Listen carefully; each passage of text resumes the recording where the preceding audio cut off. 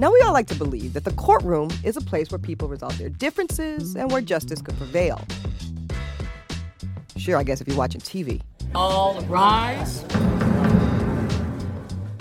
But forget what you know based off all the TV drama courtroom stuff you've seen on TV.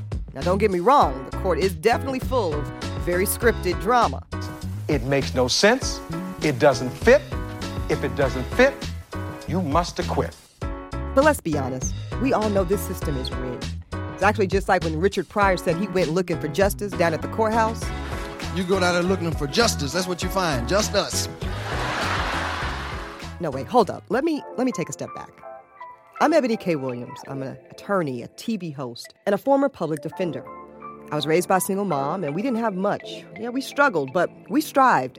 And she taught me this thing. She inspired me with a sense of justice through perseverance, and really through knowledge. I worked hard, and I was accepted to college at 16, and then I went straight on to law school. So now what? Well, now I want to use my legal education to teach, to inspire, and really, y'all, to empower. I believe that we are a nation of laws, but this system is rigged. We got to figure out a way forward in the meantime. Welcome to Holding Court. This show isn't really about the law as much as it's about how the law impacts our day-to-day lives and what we need to know to protect ourselves and our loved ones. And one more thing, I've actually got the most amazing, smart, sexy-ass co-host. Y'all know him. Dustin Ross, get in here.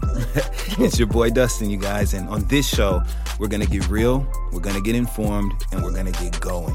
And of course, Eboni, we're going to have a little fun along the way. You know we got to. All right. So that's right, you guys. Come join us, and let's hold court. But I can't get no sleep, landing in the weeks. Life is bittersweet, I can't really explain it, but it's everything I need.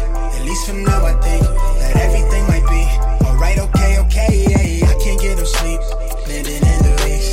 Life is bittersweet, I can't really explain